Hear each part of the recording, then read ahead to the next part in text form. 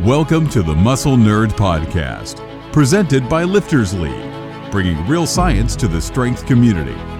Introducing your host, Gus Cook, head powerlifting coach of Lifters League, strength athlete, physicist, educator, and entrepreneur.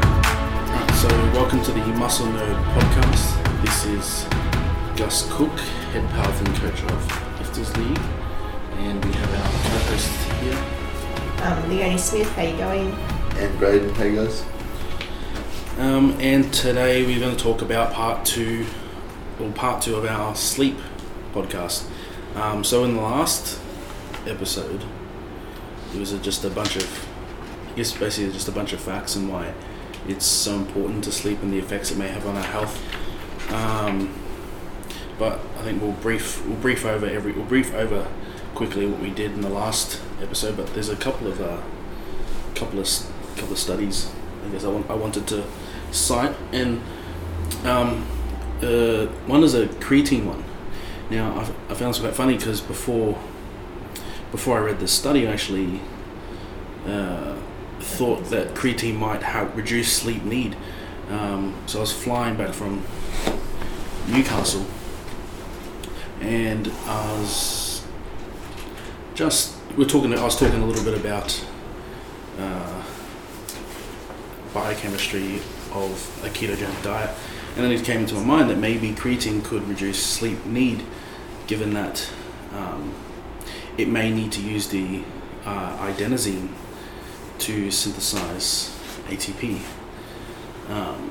Maybe could reduce sleep need, and it was just a theory. I don't know if it would be true, and most likely things wouldn't be true, but I just thought it might have been interesting. And then the next day there was a study that came. It was a rat study. Not too good at reading, so I gave it to Leonie to read the summary for me. Still got some pretty big words in here. So the summary, the whole paper is called Creatine Supplementation Reduces Sleep Need and Homeostatic Sleep Pressure in Rats. And this is basically the summary of that study. It says sleep has been postulated to promote brain energy restoration. It is as yet unknown if increasing the energy availability within the brain reduces sleep need. The guanide amino acid creatine is a well-known energy booster in cellular energy homeostasis. Oral creatine monohydrate supplementation increases exercise performance and has been shown to have substantial effects on cognitive performance, neuroprotection, and circadian rhythms. The effect of creatine supplementation on cellular high energy molecules and sleep-wake behavior is unclear. Here we examined the sleep-wake behavior and brain energy metabolism before and after 4-week-long oral administration of creatine supplementation in the rat. Creatine supplementation decreased total sleep time and non-rapid eye movement and REM sleep significantly during the light, so inactive but not during the dark, active period. Non-rapid eye movement sleep and non-rapid eye movement delta activity were decreased significantly in creatine supplemented rats after 6 hours of sleep deprivation. Biochemical analysis of brain energy metabolites showed a tendency to increase in phosphocreatine after creatine supplementation, while cellular adenosine triphosphate level decreased. Analysis showed that the sleep deprivation increased in extracellular adenosine was accentuated after creatine supplementation. These results suggest that creatine supplementation reduces sleep need and homeostatic sleep pressure in rats, thereby indicating its potential in the treatment of sleep-related disorders. That was like reading. Beautiful. Tongue twister. Tongue-tied. I'm sure that's going to help really improve. I'm sure it will help him. Well, then again, it's still just a rat. It's a rat study, and it's interesting. I'm not sure, if you reducing the amount of non-REM sleep and REM sleep will increase. Maybe I know it could be giving you more quality sleep, giving the less need for sleep, or reducing the amount of sleep need, which is the fatigue build up, which is what it's talking about there. So again, I guess that's probably where some of the focus and mental acuity and cognition comes from with creatine supplementation. So I wonder how I guess much. I guess it all plays a role. I wonder how much creatine that the rats are probably saying here. I wonder how much they were actually given to know the effect of such a thing. In the results, maybe in the method, the results section.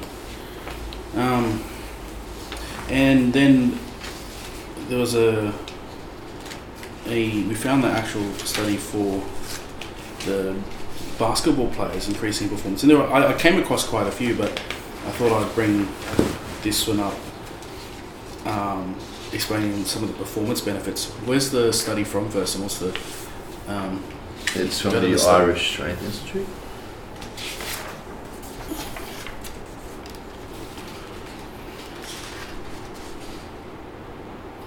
So the effects of sleep extension on performance athletes of collegiate basketball players by Stanford Sleep Disorder Clinic and Research Laboratory Department. Okay. So what was the figures? Results? So basically they're comparing more than 8 hours sleep versus less than 8 hours sleep in the NBA. All the players that got more than 8 hours, they had a 12% increase in minutes played, had a 30% or 29% increase in points per minute, which is pretty huge. They had a 2% increase in 3-point percentages, how many 3 points they hit. They had a 9% increase in free throws. They also had a 37% decrease in turnovers, so they didn't lose the ball as much, and they fouled 45% less. So a bit of sleep kept them calm, I guess. Not as many stupid mistakes. Those are the stats there. Was it sleep extension, like were they pushing like 9 hours, 10 hours? That's what they were doing. Sure, yeah. Yeah, versus less. So more than 8 hours. Less. Yeah. I think that's also showing the need for athletes needing the 9 to 10 hour mark. And I see that quite a bit. I mean, a lot of my athletes who have the luxury to sleep more do sleep 9 hours. If I had the luxury to sleep 9 hours, I would. I'm still pretty. I still feel like 8 hours is not enough for me. I think a good one of that study too was showing the baseline of under and over 8. So under 8, you can start to see the diminish of returns on the way that the body and the mind function. Okay, so I'm going to break this podcast up. So we'll review it last week, which will go over some of the symptoms of lack or having a lack of sleep, and then we're going to go into sleep hygiene, sleep apnea, and sleep performance, how to increase your sleep performance. So if you don't sleep properly, you won't build muscle, and is one of the keys to building strength. The lack of sleep will number one, slow the metabolism down, increase blood pressure, increase risk of heart disease, increase resting heart rate, decrease reaction time and accuracy, risk of obesity, risk of depression and anxiety, cognitive impairment, impaired moral judgment, impaired immune system, risk of type 2 diabetes, increased risk of car crashes. Up to anyone that's having less than 4 hours of sleep is up to 11 times more likely to be in a car accident. It is more dangerous to be sleep deprived and sleep than it is to drink drive. And statistically, more accidents occur from these micro sleeps. So a micro sleep is when someone is sleepy. It is a sign of sleep deprivation. That you may get these small moments of sleep while you drive, and they're long enough to cause a severe accident. Symptoms of sleep deprivation: severe yawning, symptoms similar to ADHD, hallucinations, irritability, and memory loss. So when we get clients in, we see any of these symptoms. We'll see, or we feel that they have some of these symptoms or of sleep deprivation.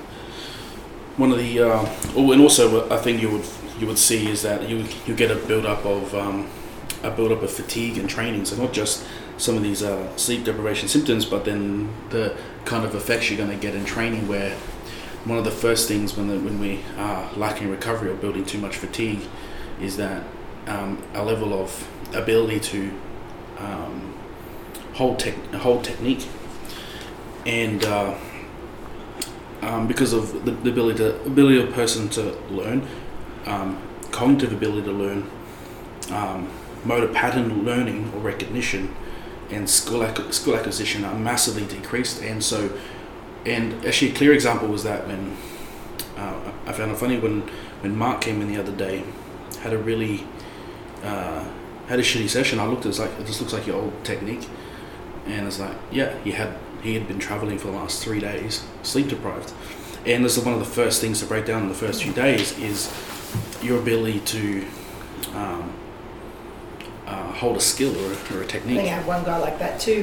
The one that we spoke about last study as well. They had ended up working out. He had the sleep apnea. That was one of the issues we had within programming. Was his replies, now it all adds up and makes sense, but one of his replies is it was actually hard for him to hold his brace. It was hard for him to engage his midline and hold his position, his technique, while moving, purely and simply just because of fatigue from sleep apnea. Yeah, and that's the first thing to go. So this reminded me of a workshop I just gave a few days ago on fatigue. Let's see if we can find it. So the first thing when you start getting fatigue, now there's going to be many things that can contribute for fatigue, but sleep is a big one here. So new technique acquisition. On the first 3 days you would lose new technique acquisition and speed in your lifting. So you'll kind of get people seeing that they'll start to move quite slow. You'll see all the time, or things will just start to feel heavy. Do a session where it shouldn't feel heavy and it feels heavy. After about 7 days, known technique refinement or known technique expression, so the ability to express technique or that you've developed or learnt, and trying to refine that or express your skill becomes significantly impaired. And also peak power. So after 7 days of a build up of fatigue, which again, sleep is a big contribution, but a lot of other symptoms a lot of other things that may build up fatigue. Yes, to be able to hit maximal numbers. I mean, that's where you had your problem with one of your ones, where it was very submaximal all the time, couldn't hit anything heavy, which we know that he should be. Then after 14 days, strength starts to dissipate, and after about 21 days, negative body composition changes. That's when someone may start to put on some fat, etc. And this is probably a whole nother topic we'll talk about later. Fatigue, I guess it'll be an extension from the sleep one. Okay, so some of the first approach we would take with everyone is looking at their sleep hygiene. Now, sleep hygiene is a bit like that. Yeah, since the invention of electricity, we have been polluting ourselves with light in times where our body should be in the dark, and this has massively affected the way we sleep, and not just light, but then obviously entertainment, electronics, and now we have a society that constantly goes the other one would be the work demands too, the hours of work that people work. I find a lot of my clients, it's waking up at night and their brains on work, their brains on work, and they're already switching on at 2 o'clock in the morning, thinking there's so much more I've got to do. And it's not like this everywhere around the world, but the Western culture definitely is all about go, and the hustle of constantly working throughout the day, throughout the night. But that's the demands of living in this type of society, and it is a choice. But what gets neglected, or the easiest thing that people neglect or sacrifice, is sleep. And they'll do that they'll sacrifice sleep so they can work more, so they can entertainment or whatever it is they need, that people design. This is one thing that maybe the one thing that will help them live longer, better, and happier lives. I think be aware of the impact of that too. I think people just let go of sleep because they're unaware of actually how important it actually is and how much it complicates things after. So sleep hygiene. So I've listed a couple of things that basically most people should be taking account. So these are kind of, I guess, things you should 100% do. And I've broken up into some other things that you could do to increase performance if you're able to. But sleep hygiene, some of the things you should do is you should go to bed at the same time every night and wake up at the same time every single morning, including the weekends and including the holidays. Now that's hard sometimes for people who do work a lot during a weekday, but that's also a sign that you're probably not getting enough sleep in the first place if you're on the need that you need to have longer sleep on a weekend. So again, one of those things you should be having a look at your sleep, and if you're getting enough sleep, most times when my sleep is really good, I'm still waking up at the same time on the weekend. Even if I go to bed, even if I end up going to bed later, which I would usually do on the weekend, my body generally wakes back up at that time. But then obviously on the weekend I have the luxury to have a nap. So best way to work out, and this is just simple, when you wake up, count back about 8 to 8.5 hours. You give yourself about half an hour sleep time, and that's when you should, or to fall asleep, and that's when you should probably go to bed. So if you're going to bed at about, if you have to wake up about 6, you should go to bed about 9:30. If you are getting enough sleep, you should find that you don't need to sleep in. If you have the need to sleep in, you're probably sleep deprived. If you want extra sleep, go to bed and start your routine earlier. I was having this conversation yesterday with someone, with a client, saying like, I didn't want to go to bed too early because they were going to interrupt. Didn't want to, because they were going to start work later, so they wanted to sleep later and try and keep the same sleep time to go to bed at 1. But you're better off if you want extra sleep to go to bed a lot earlier and still wake up at the same time, because the need to go to sleep will still occur around the same time when you need to go to sleep. That's a hard one with lots of people. I have lots of clients the same who want to sleep in to go to bed at like 1 o'clock in the morning. Obviously it's not very ideal unless they wake up feeling tired. It's like, you go to bed at 1, 2 o'clock in the morning. Yeah, you got to go also to bed tired. earlier. Yeah. It's not sleeping, it's wake up earlier. Or go to bed earlier. They'll get this podcast. Never use your room to watch TV, be on the phone, do your work, study. Must do all stimulating things in other rooms. And I've always made this, not even just for sleep hygiene, but also kind of the psychology behind creating study environments and work environments that isn't your place of sleep. If you start to work in bed, because I used to work from home, I'll actively never work in my room, because then you'll associate going to bed with wanting to or needing to work, so the worries come with you to bed. So I've always made a practice to sleep or to do my study or work outside of my room, and it works really well. So you need to treat your room as a kind of and I always have treat your room as a sacred place where it's just for sleep, and you'll find after a while, because I had the problem a long time ago when I used to do a lot of study in bed, that you fall asleep a lot quicker.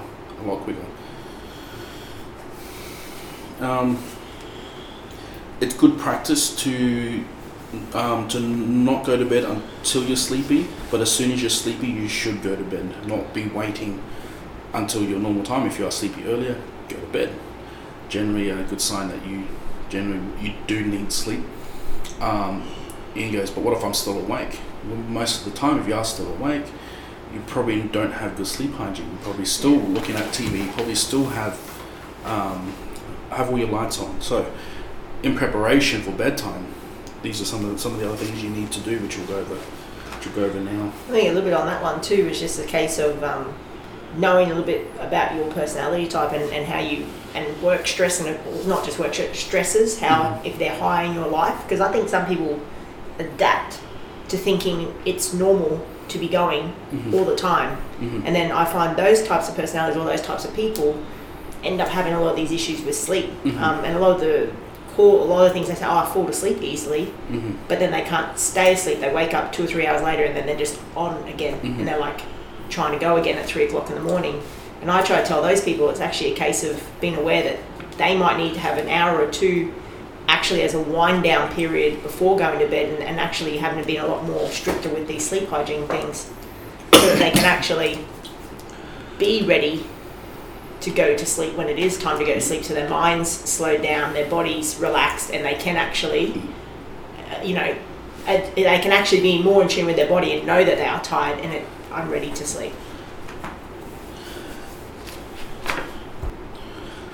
So it is important to have some relaxation time. So I found the best amount of time, and this is anecdotal, is about the 3 to 4 hours of downtime. I find a lot of worries follow you to bed. Actually, another thing I was thinking of before as well, and again, not all of this is achievable for everyone, but I think one thing I've learned definitely about the whole go mentality is, and I've heard Kerwin talk about this as well, and it makes a lot more sense to me now, but I'm more about energy management over time management, where I'd be here until 10, 11 midnight, and I had a lot of those. There was a lot of me in the first and second year of opening this place up, and it becomes more unproductive. So more of the work you are doing is really less efficient. It's really annoying that you're picking pimples. It's braided. Yeah, you stop it. I lost my train of thought. You were just talking about energy, being more worried about how the energy balance rather than time. Yeah. Yeah. So I would dig into my sleep and try and get up earlier, just like how a lot of the big time CEOs and business managers talk about. But I found that in the long run is that you're unable to get as much quality work out. I find I get a lot of my quality work out in the morning, which is where I dedicate most of my time. I then work on low-key stuff after I train, and I try to wrap up by 5 or 6, because working after 5 or 6, I am just mentally screwing with my head. I'm a little bit the same. I found, for me, like yesterday was an example, I think by the time I left here and went home, it was about that 3-4 o'clock mark, and then that just gave, plus I'd abused it the few days prior in terms of sleep. I was sleep deprived the last few days. But then, going home earlier yesterday and then just being at home, doing the mum chores, cooking dinner, just being at home, relaxing, letting my mind come back down. I actually felt tired last night and actually had a really good sleep. And this morning, it's just like a whole blanket's being lifted off my mind, my body, everything, digestive system, everything. I don't feel bloated, none of those sort of things. You had been the last couple of days. Yeah, but that's just essentially like a lot what you say about there. Jamming too much sometimes into a day can be worse for you than actually strategically planning your week and keeping that energy management in mind. I think people don't also get a feeling of how good it is to sleep properly. Yeah, that's what I said. I think they get used to thinking going at 100 miles per hour is actually normal. Well, they say, like, I feel fine, but it's like, well, your fine is very ineffective. It's very inefficient. It's like, your fine is down here, where you could be up here, and that happens a lot. Even, for example, when we get people finally, like, eating and training properly, how better they feel. It's like, fuck, I didn't realise how crappy I was feeling, and that was their norm. That's a huge one. Lots of people, like new people who, like, think they feel fine. It's like, when they start implementing sleep, like, one of the novice guys we have implemented everything at once, just push it.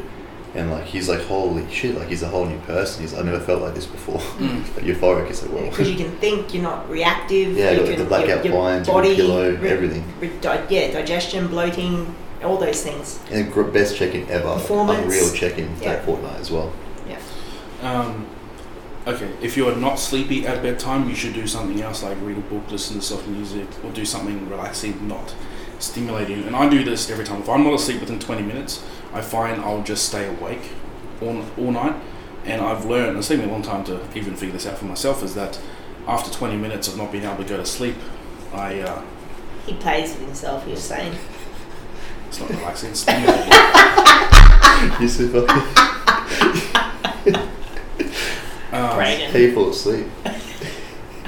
No, I normally just go sit on the lounge or something, and even I find even me just changing locations for a few minutes and coming back to bed, I fall asleep straight away, and that makes a it's a big significant difference for me. So yeah, usually after not sleeping for about 20 minutes, you should find another something else to do. Get out of bed and come back in. And during that time, keep the light down, and don't do anything stimulating. One good habit is there was actually some research done on this too, so having a warm bath or shower about an hour or two before bed, not only does it help reduce your core body temperature, which is needed to help produce melatonin, but even in some of the research, that the ability to fall asleep was significantly quicker. I can't remember the stats, but I remember looking around, remember reading it, and then also the amount of time a person could sleep increased as well. I reckon maybe like a warm Epsom salt bath, just to help the muscles relax too. And I was always skeptical about the salt baths, but they actually are a way to very effective way to absorb. Yeah, the skin is huge magnesium.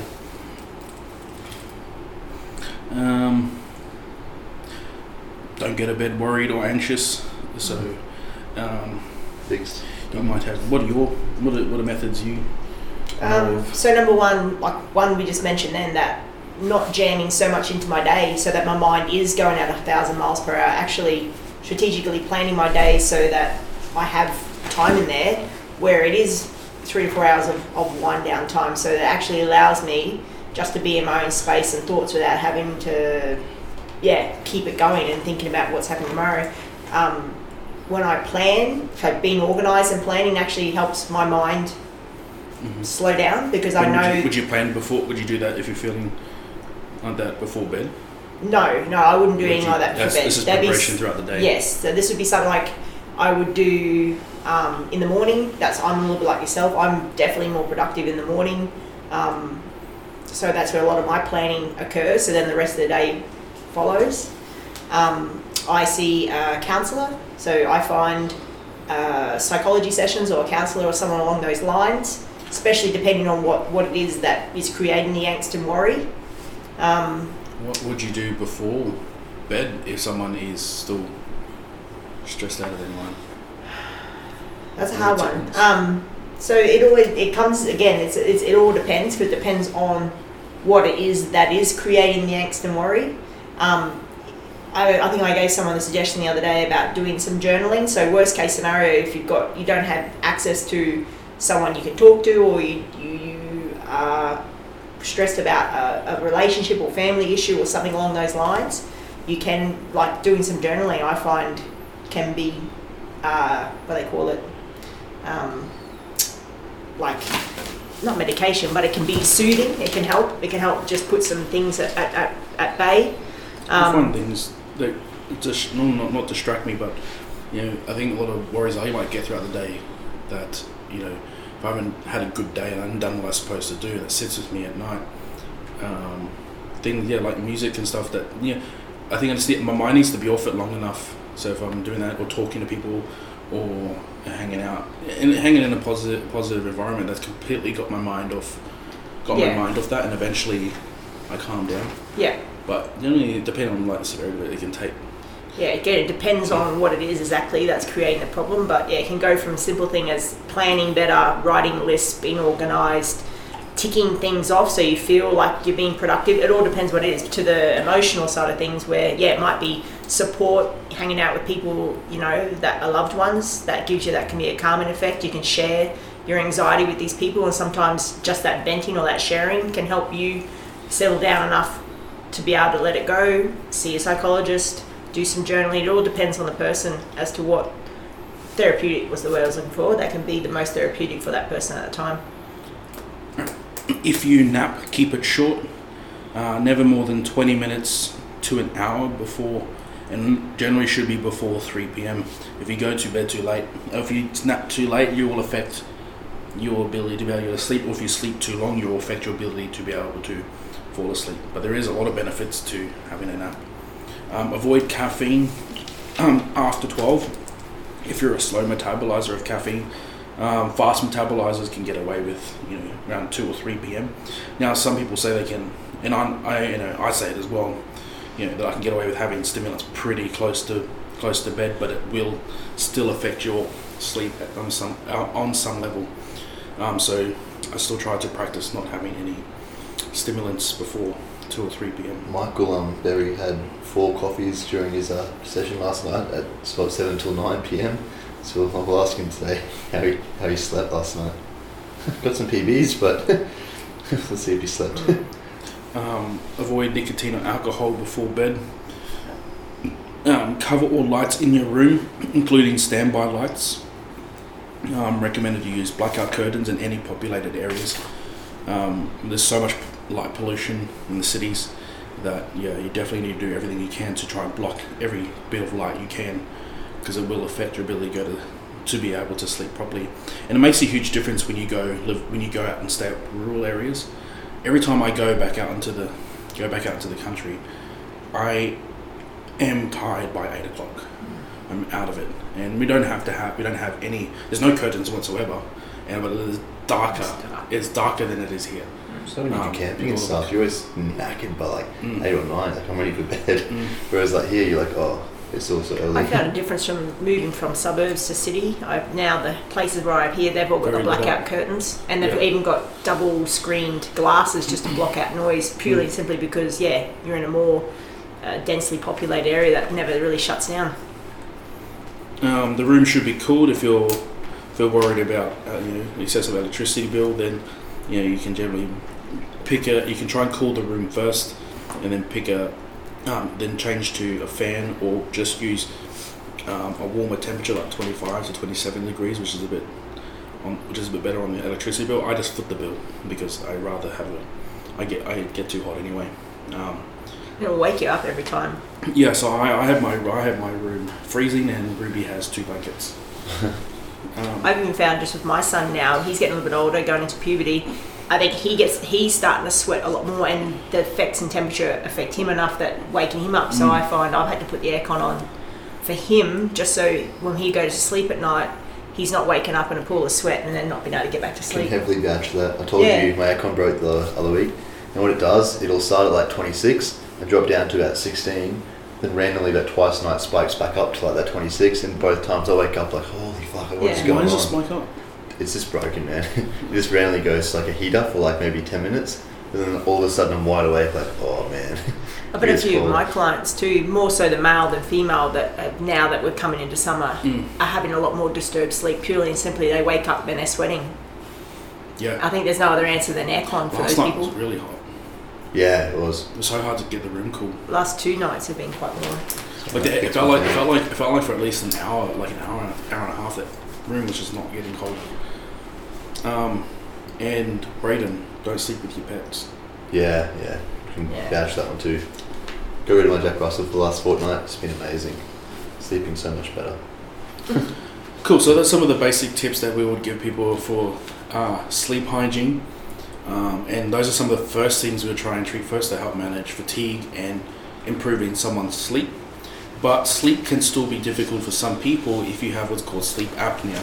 So an obstruction in your sleep. So no matter how much sleep hygiene you do, you can sleep. And I've had this in the past, and I've got a few. This and Sarah. It's like the sushi said she could, and say me could sleep 9-10 hours, still wake up fatigued, still wake up tired. Just cannot. No matter what you do, just feel tired. And I was like that for the last 3 years, especially since I've put on quite a bit of weight. I got a question. I know it's more as you put weight on, it can be a cause of some of these sleep apneas, but it's not always necessarily the case. It's not overweight people that always have sleep apnea. It can essentially be anyone. No, anyone can have sleep apnea. It's definitely, there are some things that will cause, a lot of other things that will cause sleep apnea, but weight gain will always eventually cause apnea at some But if point. you have sleep apnea, it doesn't necessarily mean that's just you're overweight. That's the problem. Yeah, no. Yeah. No. It's the first thing doctors tell you to do though, is lose weight normally. Like I've been a doctor before for that, they said you have to lose weight. I wasn't even fat, I was just heavy at that time, so. So it can come to, some common, if you have sleep apnea, it says that you are 23 times more likely to get a heart attack. Now, which is one of the first things I went through, because I realized I had a heart I had a heart condition about 6 months ago, and the doctor wanted me on beta blockers, but I said no to start off with. I said, let's try and treat my sleep. He didn't like it. He'd rather give me medication. It's like, I'll try treating my sleep first and see how we go after that. Still waiting for the results now. I've been probably doing treatment for CPAP for about 2 months now. Massive improvement in cognition and recovery and mood. You're also 3 times more likely to develop type 2 diabetes. Some physical symptoms, so the classic one is being overweight. So, and that's just overweight, being fat, but that's also being jacked. Yeah. Nice. More muscular you get. I find the muscularity has a almost like faster effect on it, because it comes down to also your neck size. So there's a strong correlation with anyone that has a neck greater than 17 inches. And neck is a very, very strong indicator of muscle mass. So neck grows consistently with total muscle mass that your body has. Because you can have someone that's 180 kilos with less than 17 inch neck, but then you get someone like me, like I have like a 20 something inch neck, and so but I'm only 130 kilos, so significant difference. Then there's some physiological structures where people have a receding chin. Apparently you have more likely to cause, or a smaller lower jaw, to have more likely to have sleep apnea, enlarged tonsils, nasal congestion, or certain nasal growths. And I know I have one. I think I always have one of my nostrils have been blocked. So again, something I've only discovered over the last couple of months.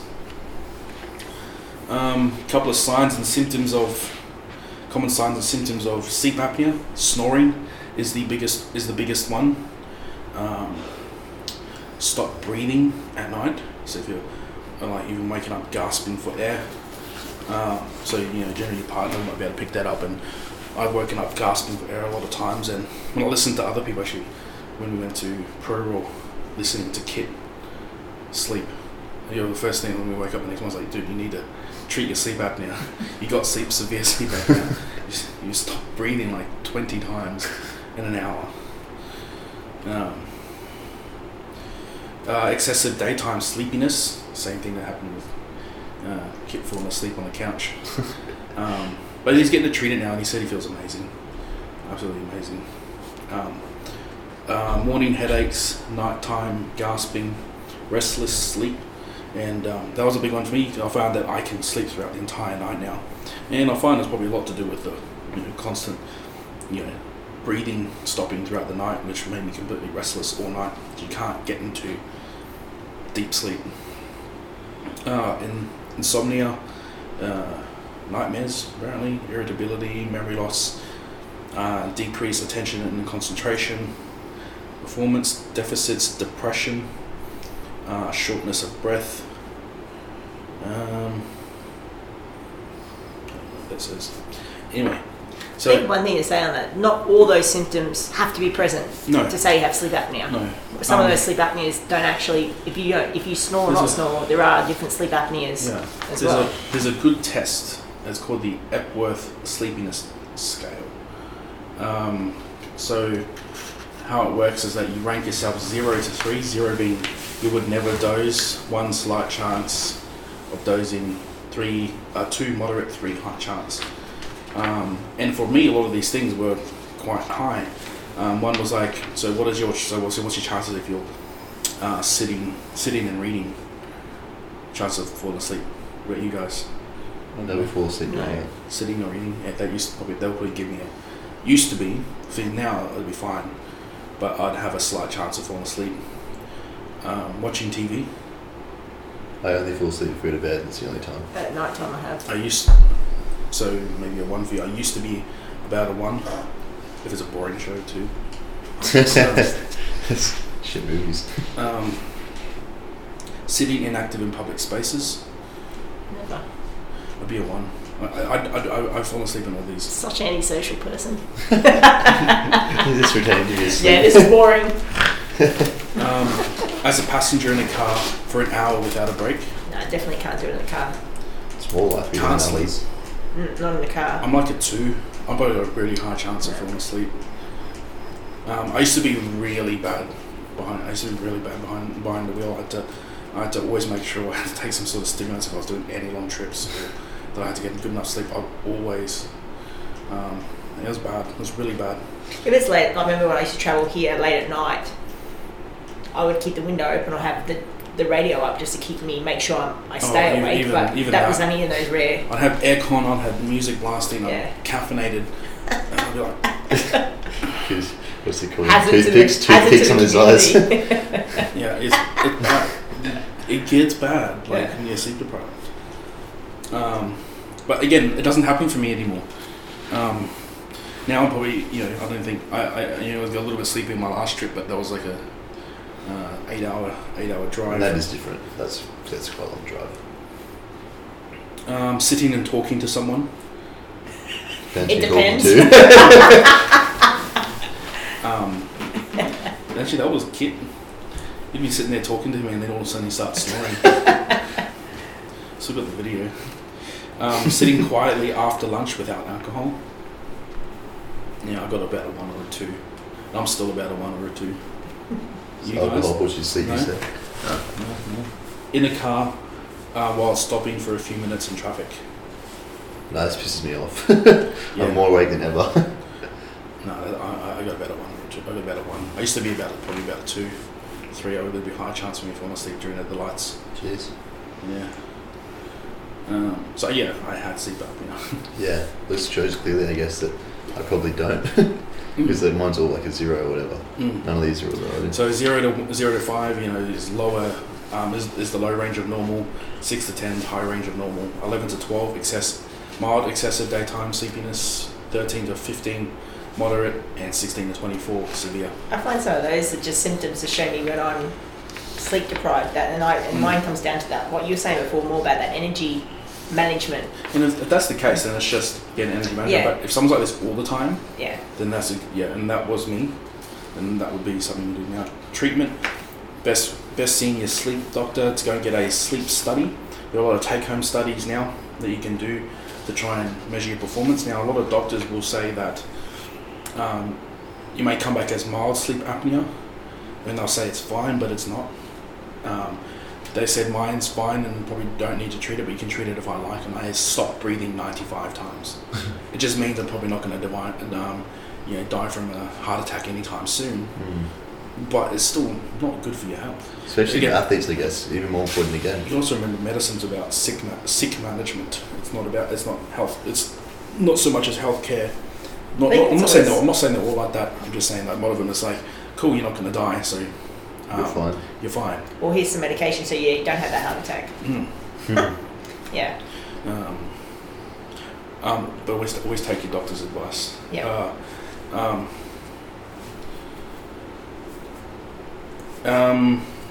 Now, if it's recommended at all to use a CPAP or you have mild sleep apnea, I 100% recommend using a CPAP machine. Now, there are other treatments where they could use. There are things that, like when like a pillow that kind of inflates to move your neck, to move your head position. So when you snore, it moves your head position so that it stops you from snoring.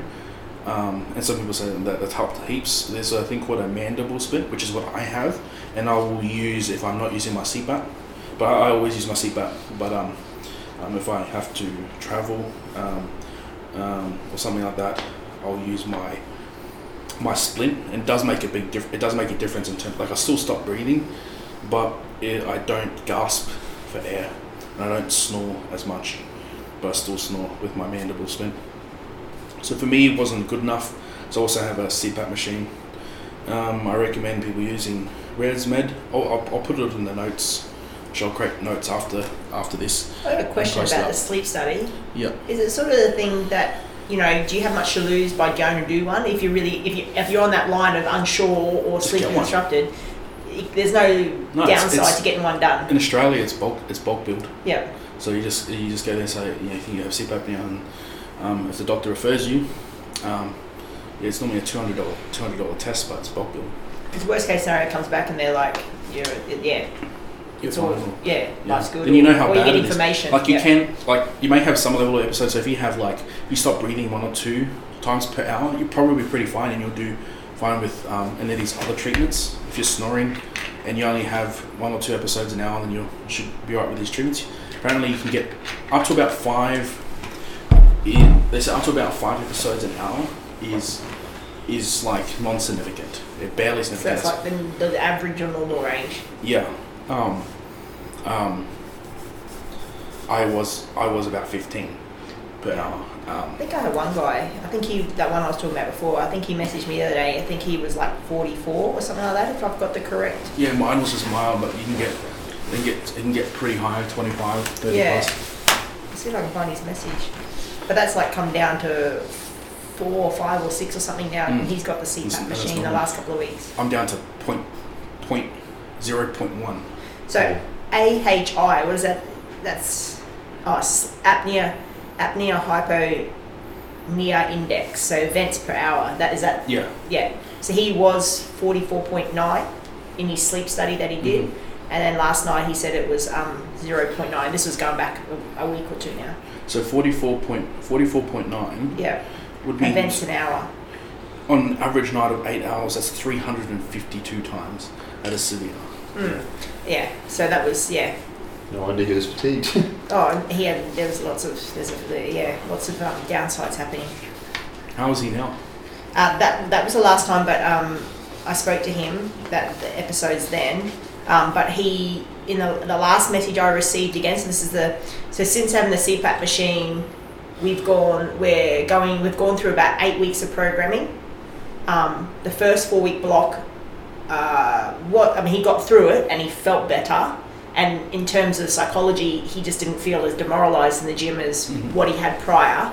But this next 4-week block, it was almost like a compounded effect in terms, accentuated. It just grew. Like everything was heavier and he did more of it.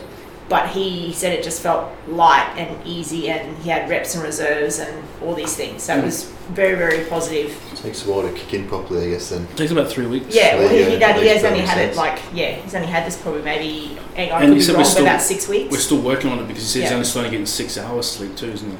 Yeah, so the quantity of hours is still what he's used to getting, his body's used to getting, but the quality of those hours has improved.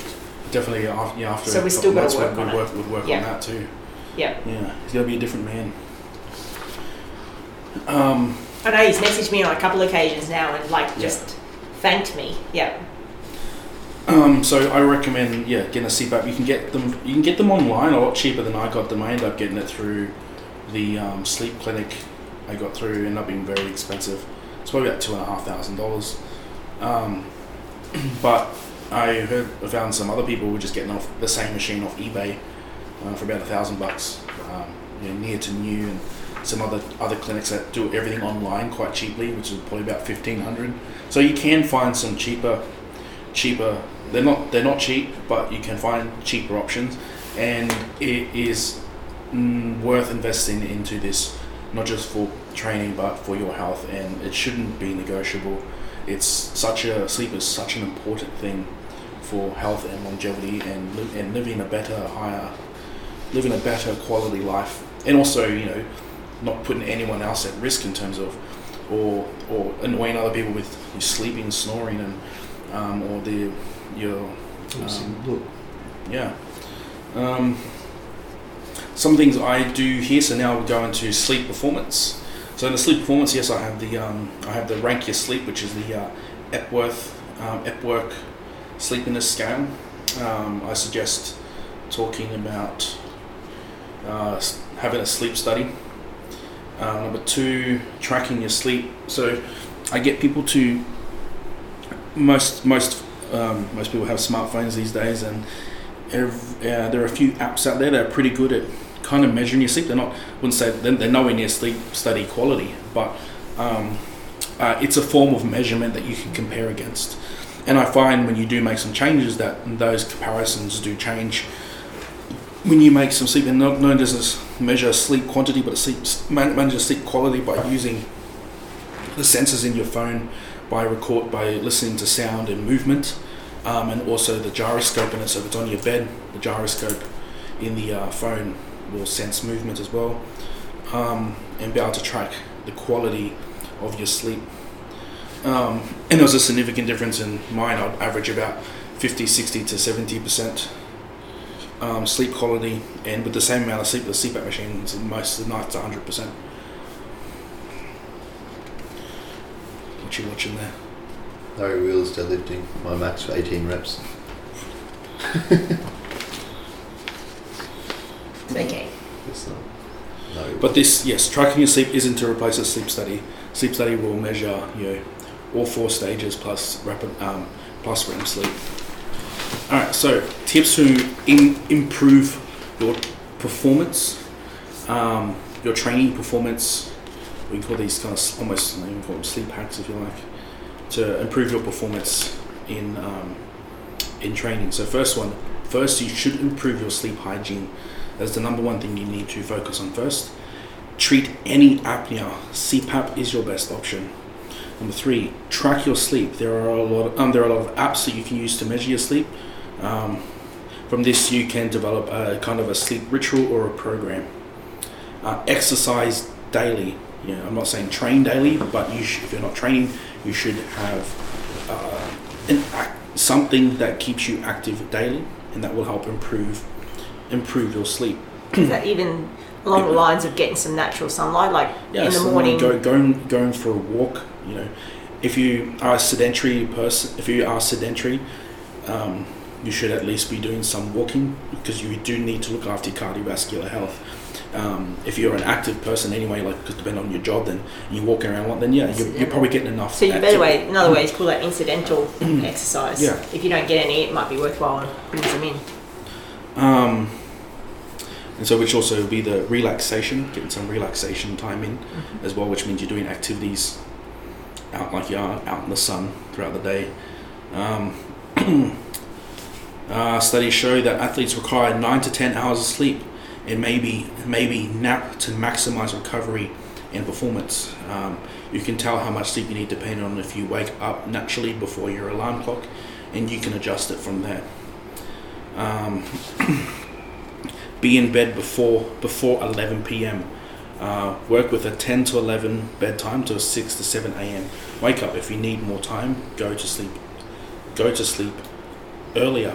We have most of our physical recovery time between 11 and about 11 o'clock and 1 at night, and that works with our circadian rhythm. Don't train 3 to 4 hours before bed. Ideally, don't train 6 hours before bed. Eat an hour or 2 before bed. Don't go to bed hungry. Ensure you have protein and carbohydrates, as it helps with melatonin and serotonin production and prevents the brain from signaling hunger and stress. Nothing reduce sleep need. Nothing reduces sleep need more than hunger.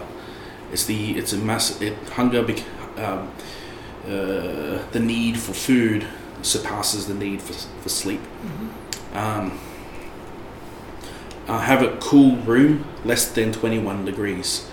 Obsessively block all light, including standby lights. Use blackout curtains everywhere in your room. Complete light discipline. No work, study, TV, reading or anything in bed. Treat your room as a sacred place of sleep. Sleep in a separate room if you need to be. I had a couple of lifters do that because they could not get enough sleep with the children or pets, or even their partner. So where they had different wake up times, they would sleep in a different room. If you have high exposure to blue light or electronics close to bed, you should use blue light blockers. There are glasses that you can wear that will prevent blue light from coming in, and blue light prevents the production of melatonin and delays sleep need. Stop using electronics 30 to 60 minutes before, at least 30 to 60 minutes before bed. Make sure your teeth are brushed 60 plus minutes before bedtime. You don't want to be brushing your teeth in front of a mirror with lights blaring. Reduce the light in your house once the sun is down by at least 50%, and take it down to a dim warm light or candlelight as need as the need for light reduces. Have a hot bath or a shower 1 or 2 hours before bed. Study shows that it reduces the time it takes to sleep and increases how long someone can sleep. It decreases the core body temperature and helps signal the release of melatonin. Take a 20-minute nap before training if you train late, or 2 hours after training is ideal. Use earplugs if you wake up with noise. Don't use stimulants like caffeine, nicotine, or drink too many fluids too close to bedtime.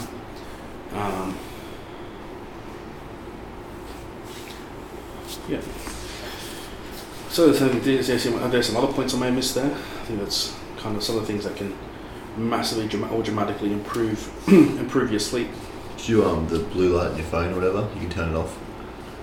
Yeah, I don't think it's still light. Actually, one thing on there, it just only came to mind, a client recommended it, or she did it on. So her phone, she put it on the do not disturb at a certain time, and then that's been helpful for her too, because she doesn't even get the dings and the messages, and then it gets her mind going again. Yeah. I have it from 9 to 7. Yeah. Yeah, me too. Just little things like that. You also have the blue light blocking. Yeah. On the phone. Yeah, I got both, but I always need to turn it off, do not disturb. Yeah. It's slowing me down. Why do I have like 5 missed calls? Yeah. You can set the time. Oh really? I do it every night. Like, I have an you can set an automatic time. On these two, they've got like an alarm for getting ready. So that's the same client. She also has an alarm that goes off to let her know it's time to start winding up what she's doing and preparing herself for her wind down, go to sleep sort of thing. So you can set reminders on your phone apparently as well for sleep and that as well. Yeah, one of those automatically. It's like ding. Yeah. You should be asleep in half an hour. Yeah. Go wind down. Oh, okay. Yeah. I started doing that for a bit. I stopped doing it, but I did that for a while. Yeah. It was actually, this reminded me of when I was talking about sleep hacking, that there's I think called some scientists going over some things. Alright, we're back. One was that it was called sleep engineering, where they said the stage 2 sleep waves correlated with the reduction or correlated with brain atrophy in the older population, and they found that the waves went from consistent waves to zero waves as the brain atrophied.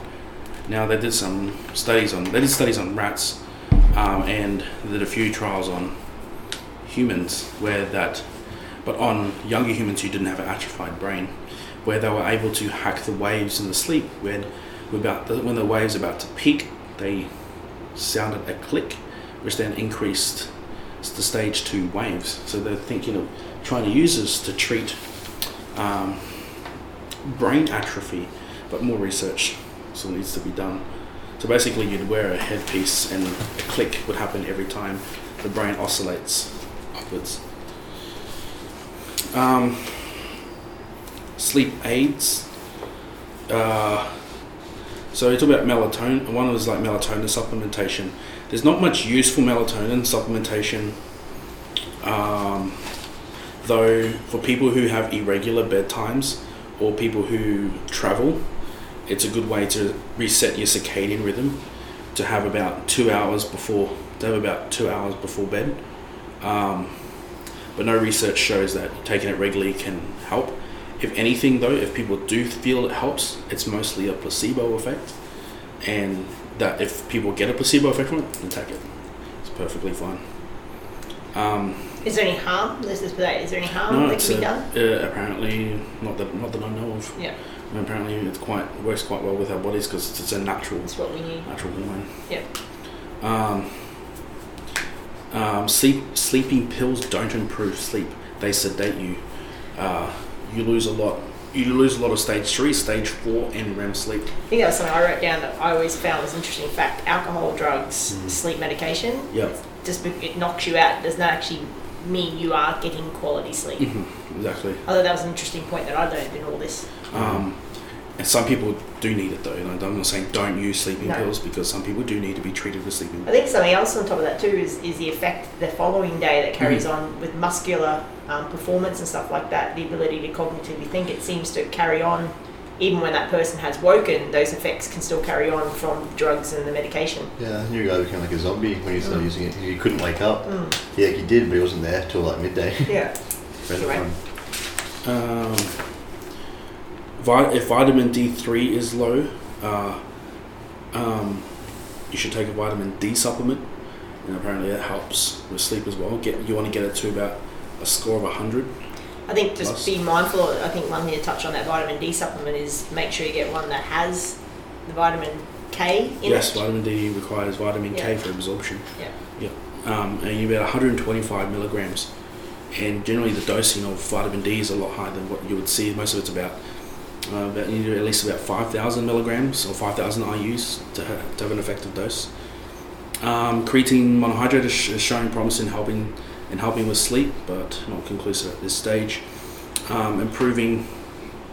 Maybe touch on the creatine too. We just had a conversation before this started about because people have used creatine before and actually had adverse effects with it. So, for example, bloating, digestive and bloating with me was one. But that we were talking then about the quality of the product. I think it might come down to the quality of the creatine. A lot of the supplements have that are created might have a lot of byproducts depending on how the creatine is produced. The one we know for sure that works the best and the most research has done is called is from CrePure.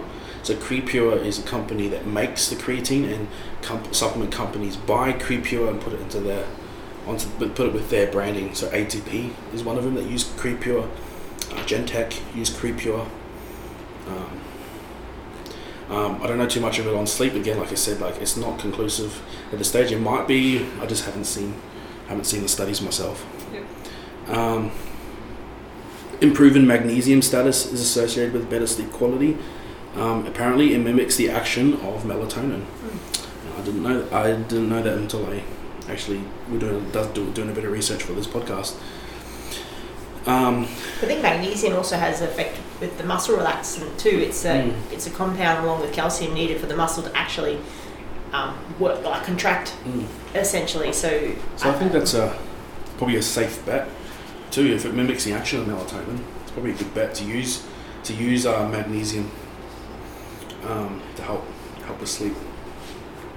Vitamin 12 normalizes circadian rhythm. So again, if you have vitamin B12, vitamin B12 normalizes circadian rhythm. So if you're having some B vitamin deficiencies, you're probably best taking it. So the vegans would essentially have that would be something to be to be quite aware of. Folate and vitamin B6 both are cofactors for several neurotransmitters in the brain, such as serotonin and dopamine, many of which regulate hormones.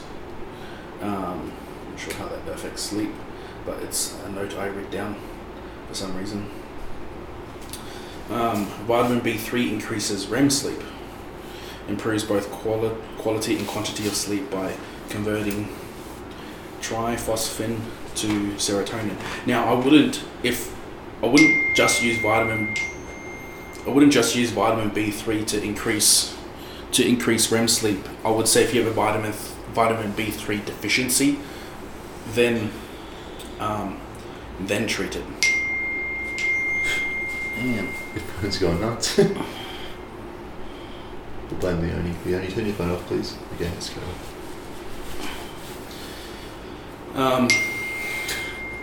Okay. There we go.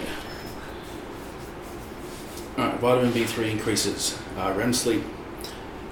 So yeah, again, I wouldn't do any of these things unless you have a deficiency. Just don't go and start taking all these supplements.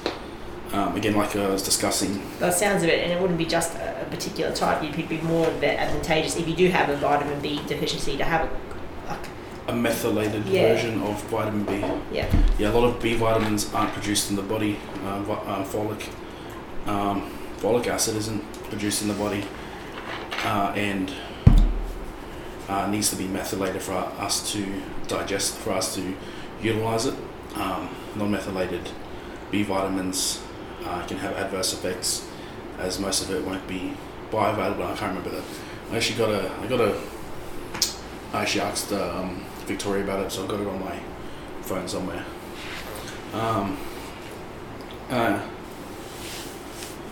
Any nutrient suggestions should be achieved through food first. Supplements should not be taken unless advised by your coach or doctor, ideally with a blood test.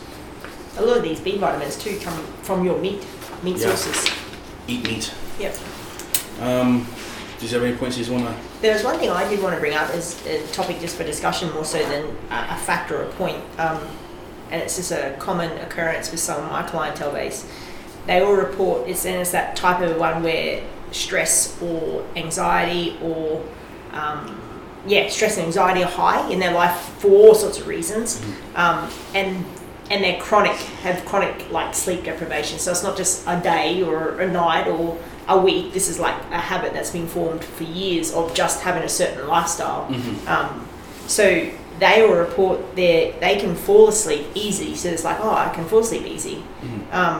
But they wake up within 2 or 3 hours and they're like on alert, anxiety, overthinking. Some of these vitamins are generally some of the deficiencies that those people have. But there can be a lot of reasons why. Well, my point on that was like what I see though is them falling asleep easily like that is not necessarily a good indicator that there's no problem there, because to me I'm like, you're crashing because you're purely exhausted.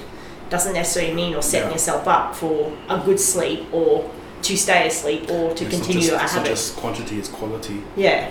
And quality as a whole. Yeah.